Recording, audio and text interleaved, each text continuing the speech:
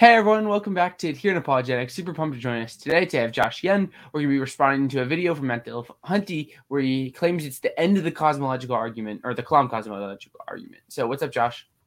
I'm doing good. I mean, it is a very, very big claim. I think Kalam cosmological arguments have always been one of those things where the theists love using and then the atheists love just talking trash about it. So it's something which is very interesting, and I'm really looking forward to go over this video with you. Yeah, I'm super pumped, and Josh and I both have a lot of respect to Matt, and we're attacking the ideas here, not the person, of course. And yeah, the Kalam's always super interesting. It's not my favorite argument, but I definitely think you can defend it pretty well, and it's definitely not the end of it. So yeah, do you have anything else you want to say, Josh, before we dive into the clips?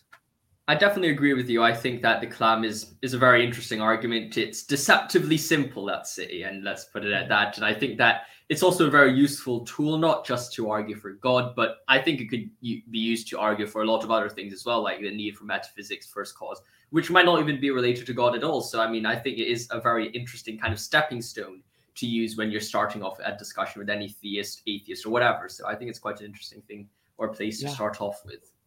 Right on. That's super cool. All right, we're going to dive into these clips. I bumped up the speed to 1.5 speed just for the sake of our time. And obviously, you can go and check the link down below if you just want to watch the full video of what Matt has to say. But here we go. If you take a look at the Kalam, there's a number of terms in there that I would argue are not so clearly defined that they avoid equivocation. For example, what does begins to exist mean? Within our local presentation of the universe, it could be argued that nothing begins to exist, that everything within the universe is merely matter and energy transposing, taking different forms and shapes. That while at some point it's true, Matt Dillahunty did not exist, everything that makes me has existed prior to me. And that the only real things that could exist that didn't exist is in fusion in a star, where you take atoms and essentially fuse them together to make new elements. And yet still that was from the constituent parts. And so everything could be reducible to the singularity, etc. So what does it mean to say that something begins to exist? All right. So what do you want to say here, Josh, with this first part on beginning to exist? Well, I think that this is perhaps a deceptively, perhaps a big problem, because what we see here is that you either stick directly with the Kalam syllogism as what we like to view with William Lane Craig, or do we refer to the Kalam as kind of like the entire Islamic tradition arguing for a first cause? And I think if we're looking at the second part, and that's kind of how I think is a more charitable, or at least the better way to view the Kalam, to just say, well, any argument which is arguing towards a first cause can be labeled as under a Kalam cosmological group of arguments, then I think that it doesn't really matter what do you mean, whether it begins to exist or whether it's a changing state of affair, or you're viewing the entire situation as a state of affair instead of just every individual blocks or individual objects. A lot of different things, there's a lot of different ways you can formulate it, and just that there isn't one wholehearted kind of idea about what it means to begin to exist, or at least in Matt's case, he seems to raise a lot of different possibilities. You can just say, well, yes, maybe that the Kalam doesn't necessarily mean it's wrong. It just means that maybe if you want to take a certain view about the beginning to exist, or the beginning to exist idea, then you can have a Kalam cosmological argument formulation for that, and doesn't necessarily defeat the Kalam cosmological argument. I think that's helpful knowing there's different kinds of PSRs that can adapt to different kinds of situations. But I just want to say, here, my point is just that, Matt kind of explains himself, in my opinion, what, begins to exist means, because he talks about how maybe you want to say, the matter energy that makes up Matt Dillahunty previously existed. But obviously, when he formed, or at the moment of, whatever you want to say, personhood is, something new comes out, and it's Matt Dillahunty. Matt's not going to say, I've just existed from eternity past, and my atoms are just continuously getting rearranged. So there's definitely something different here. And I think we can tell when something begins to exist, and it's something intuitively obvious, because we can just, Matt describes it himself. We kind of just know this.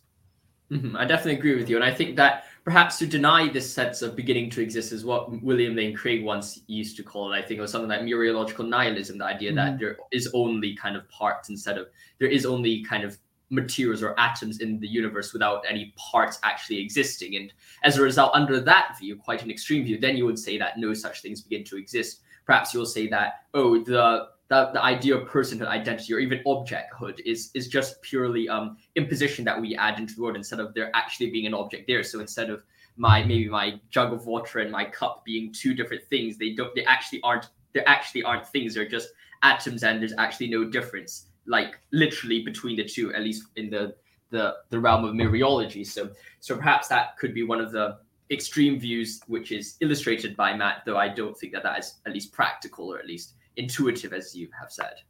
Yeah, that's good. It's in his discussion with Cosmic Skeptic, William Lane Craig, where he talks about that, because it's if nothing begins to exist, then Matt Dillahunty doesn't actually exist if nothing begins to exist, unless you want to say that Matt Dillahunty's just like always existed, and the same for like me and you and everyone else, which has like serious like potential moral consequences. So yeah, that's my take. Definitely agree with you on that. But also there's a difficulty in assessing that category if we're looking at the universe and saying the universe began to exist. Is that true? Our local presentation of the universe does apparently have a beginning, but does that mean that there wasn't the matter or energy prior to that? Does it mean it was produced in a multiversic sense? Did it always exist and this expansion is the latest in a series, or did it always exist and this expansion is the one and only? But to say the universe began to exist is at least dubious.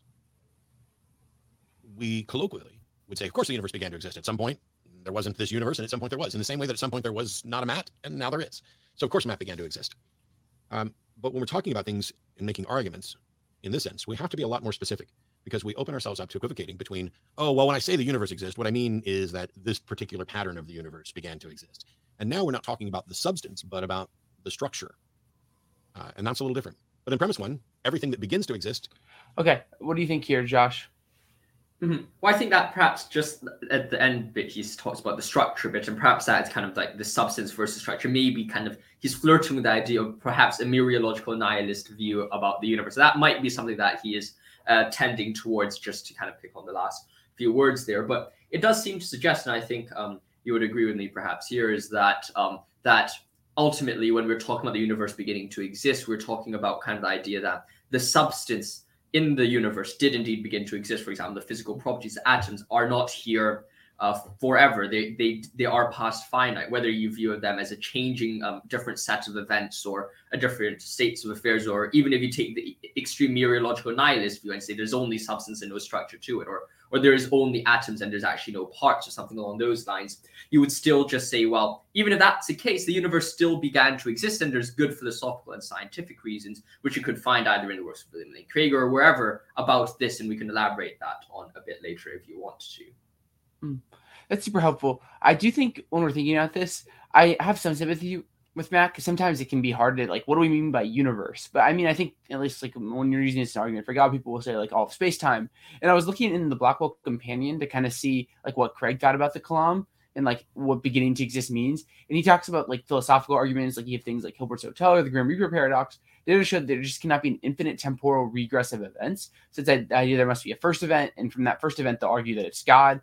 And then like the science, like the BGV theorem and like thermodynamics and such, is why like some theists are going to try to advance more to show that there's like an absolute beginning point of the physical universe that can show like through the sciences. So I think it's a helpful distinction here.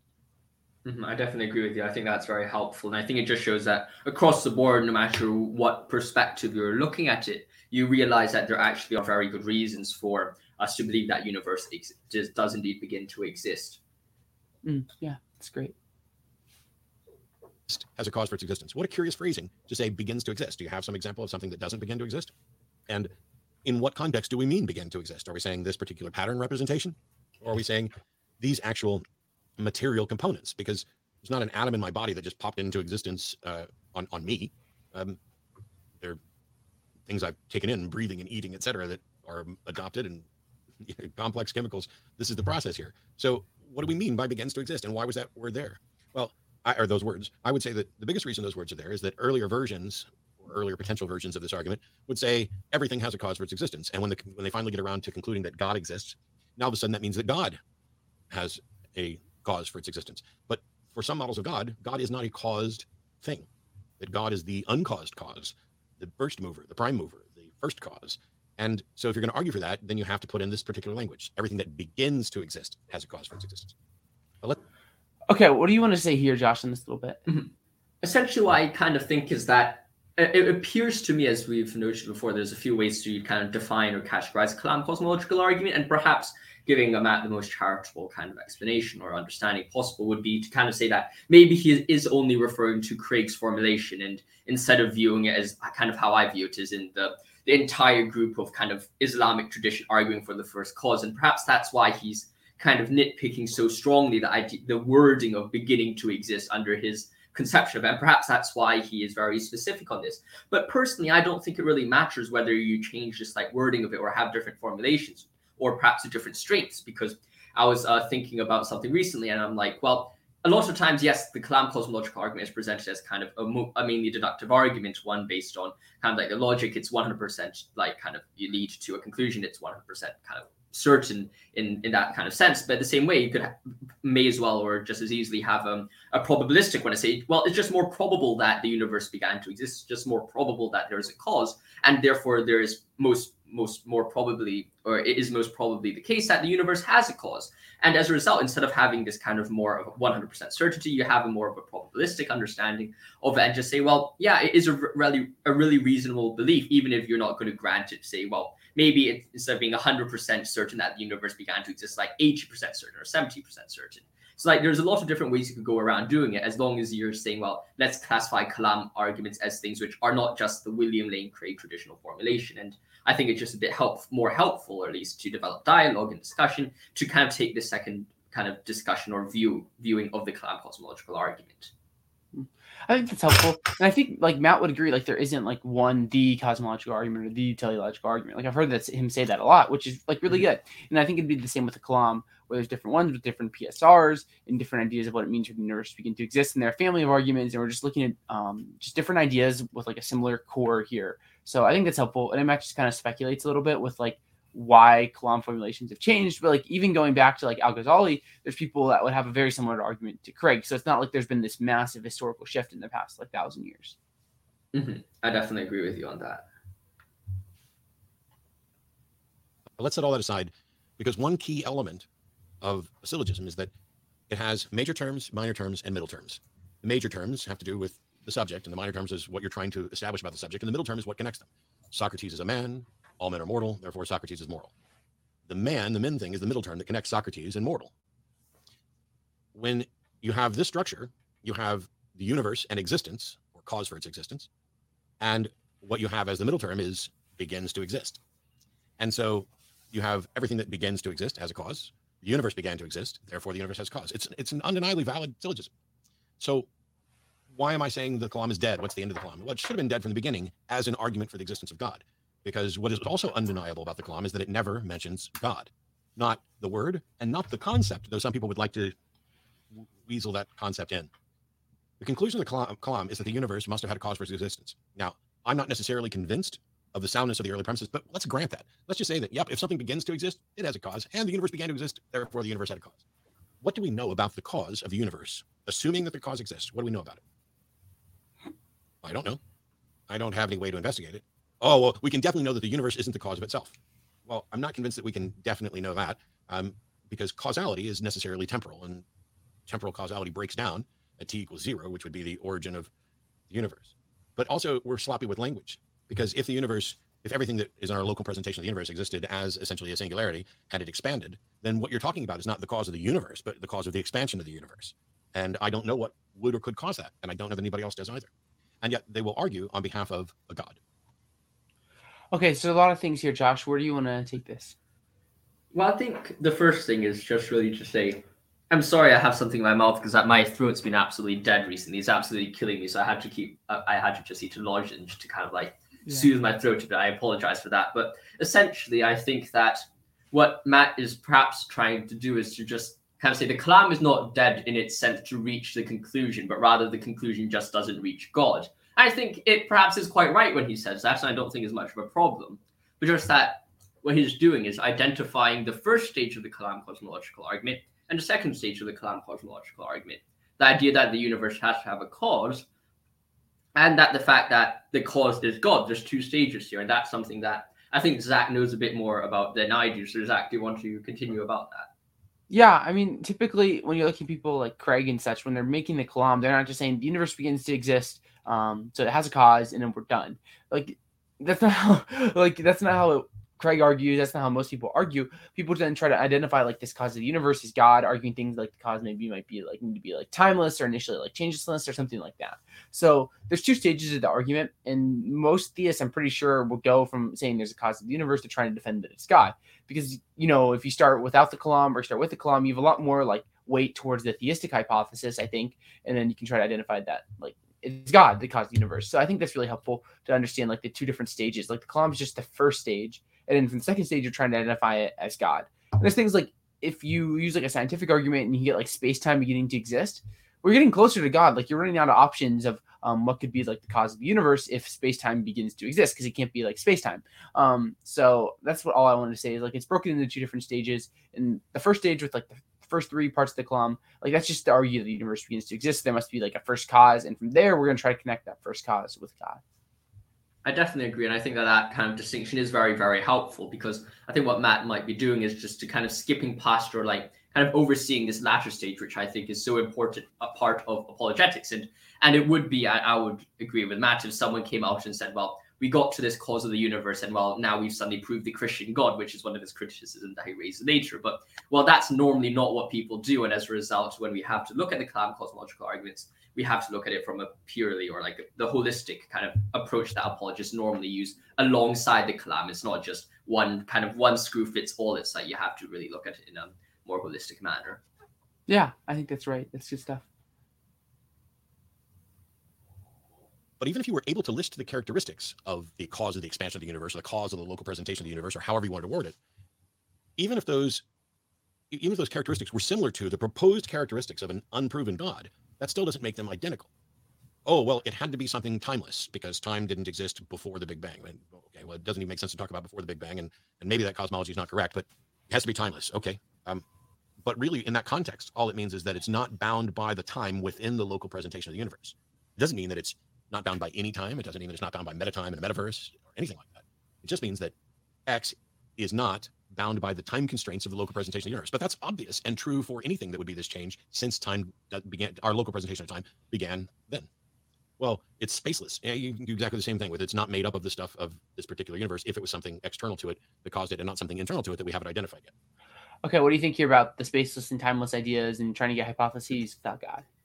Do you want to start off with it? Because you seem to have quite a lot of interesting stuff we can go through. Yeah, I mean, so there's a few things here when I think about. So it seems like Matt's just trying to grasp at any other hypothesis, like anything that's not God that could explain like the cause of the universe, assuming like the universe began to exist, which is fine because I'm not a big fan of like conclusive proof that like demonstrate beyond any reasonable doubt that like God exists.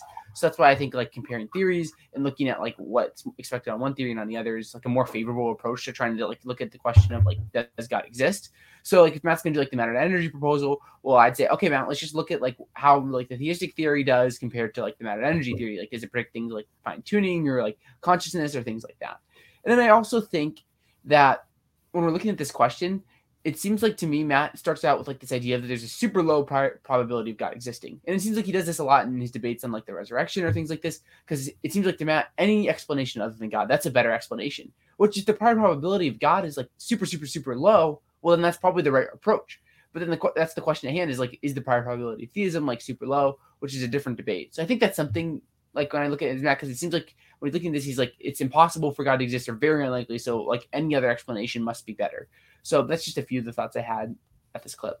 Mm-hmm. I think what you're discussing about that idea of prior probability is very interesting, because normally when you look at a hypothesis, you normally start off with like, at least if it's a more experiential one, you'll say, well, if I like, is this person going to eat breakfast tomorrow? Unless you fully know at least further things about that person or not, you're going to say, well, it's probably around 50-50 to just kind of give it like a balance. And then with further evidence, you take it a bit further to one side or the other. And I think it's quite important to use this kind of like this state of, I wouldn't say state of like no knowledge, but rather like this like lack of understanding about anything else, to say, well, perhaps if we don't know any other further kind of parts, we could say, well, it's just 50-50. And as a result, when you just say, well, let's treat the prior probability as very low, that's perhaps not doing the argument or the idea much justice. And I think one thing else that you can perhaps add from this is that the idea of timeless or meta time that he raises in the first place may as well be correct. It's not all about, well, everything that is in time has to have a cause. That's not necessarily what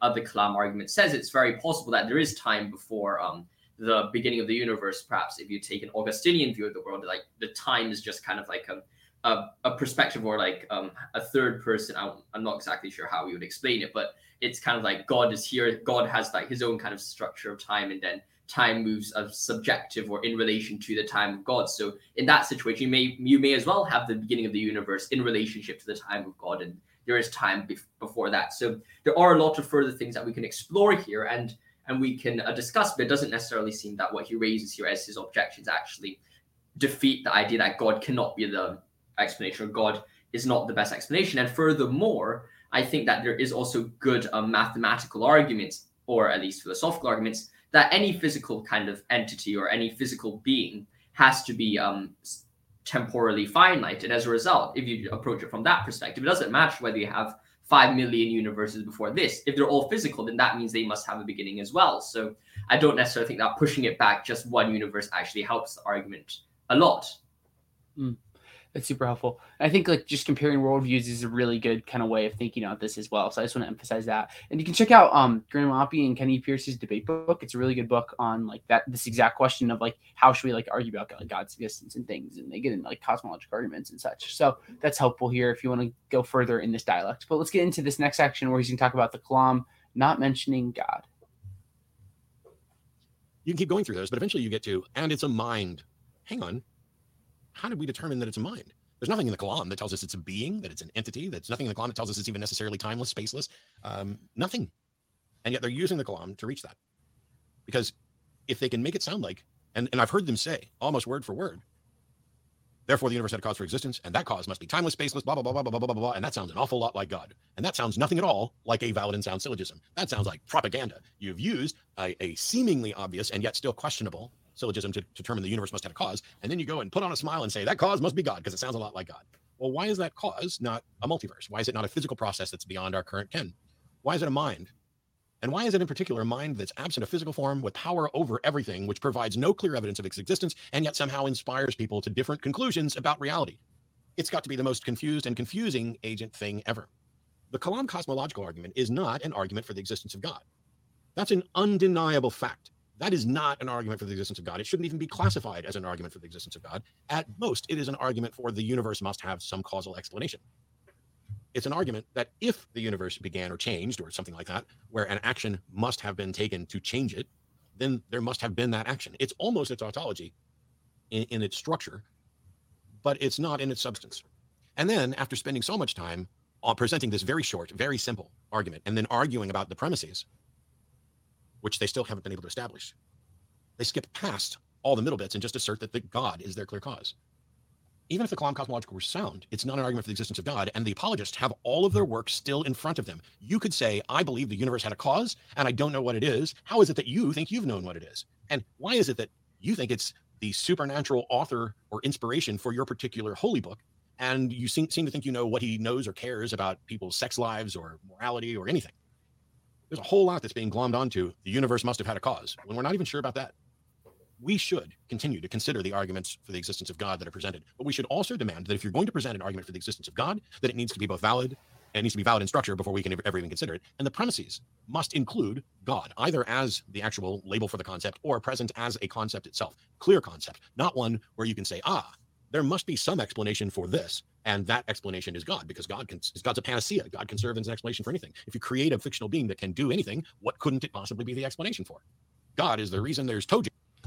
Okay, what do you think here on this idea that it's just like the Kalam doesn't mention God? It's kind of similar to what the last section we responded to.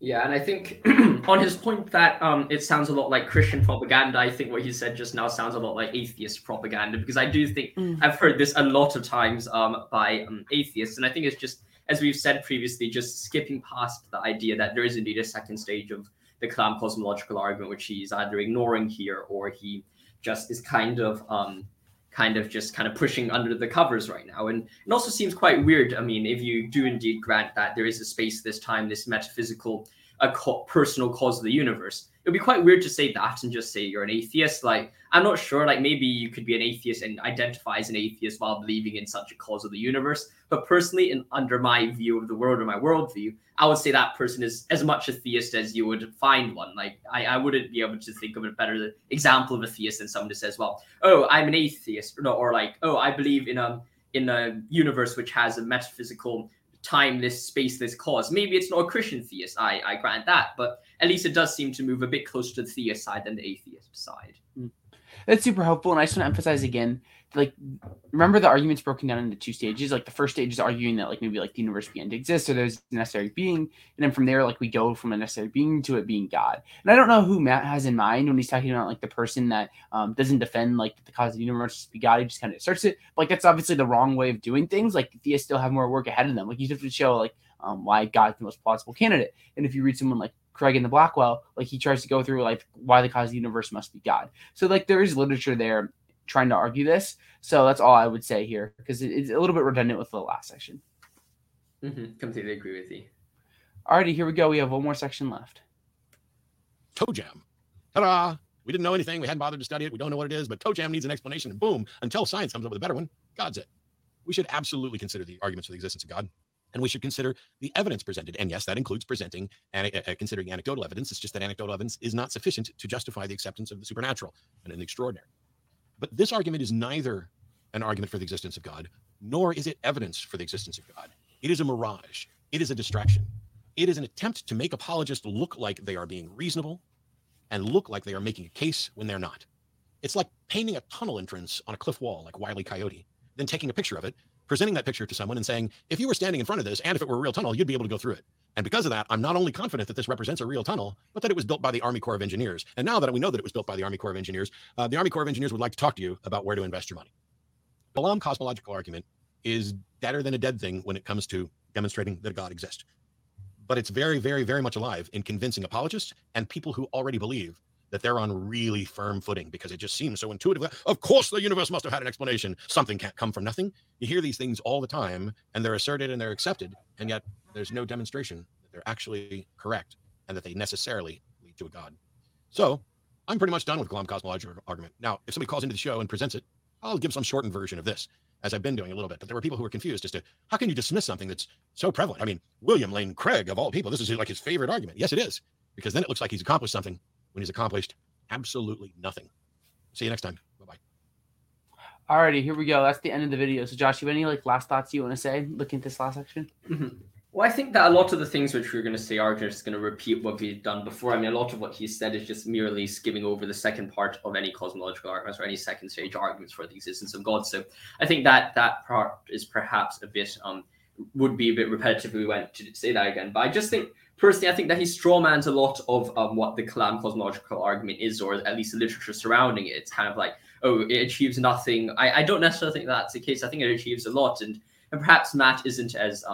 and this is definitely not a personal attack against Matt. That's definitely not the case. But it seems that whenever I say stuff like this, people kind of interpret it as it's. But whatever, like I don't really mind too much about that. But essentially, I think that the unfortunate thing is that I think Matt's perhaps overlooking, or just like what he's doing is just thinking, well, okay, I have a certain view of the cosmological argument, or I have like a certain view, and well, anything which falls out of the expectations that I set for the argument, then that's just a completely destroyed, ruined argument. That's not necessarily the case. Like the cosmological argument, or in fact, any argument in the world is used in a varieties of different ways. And when we judge these traits of the arguments, it's very important for us to think, well, what exactly is this argument arguing for? Who is the person raising the argument, and who is the person who raises the argument's intention? What is that intention, and where exactly are they trying to get? Because there's a quote that I like from Albert Einstein. It's like, if you judge a fish by its ability to climb a tree, you'll always think it's an idiot.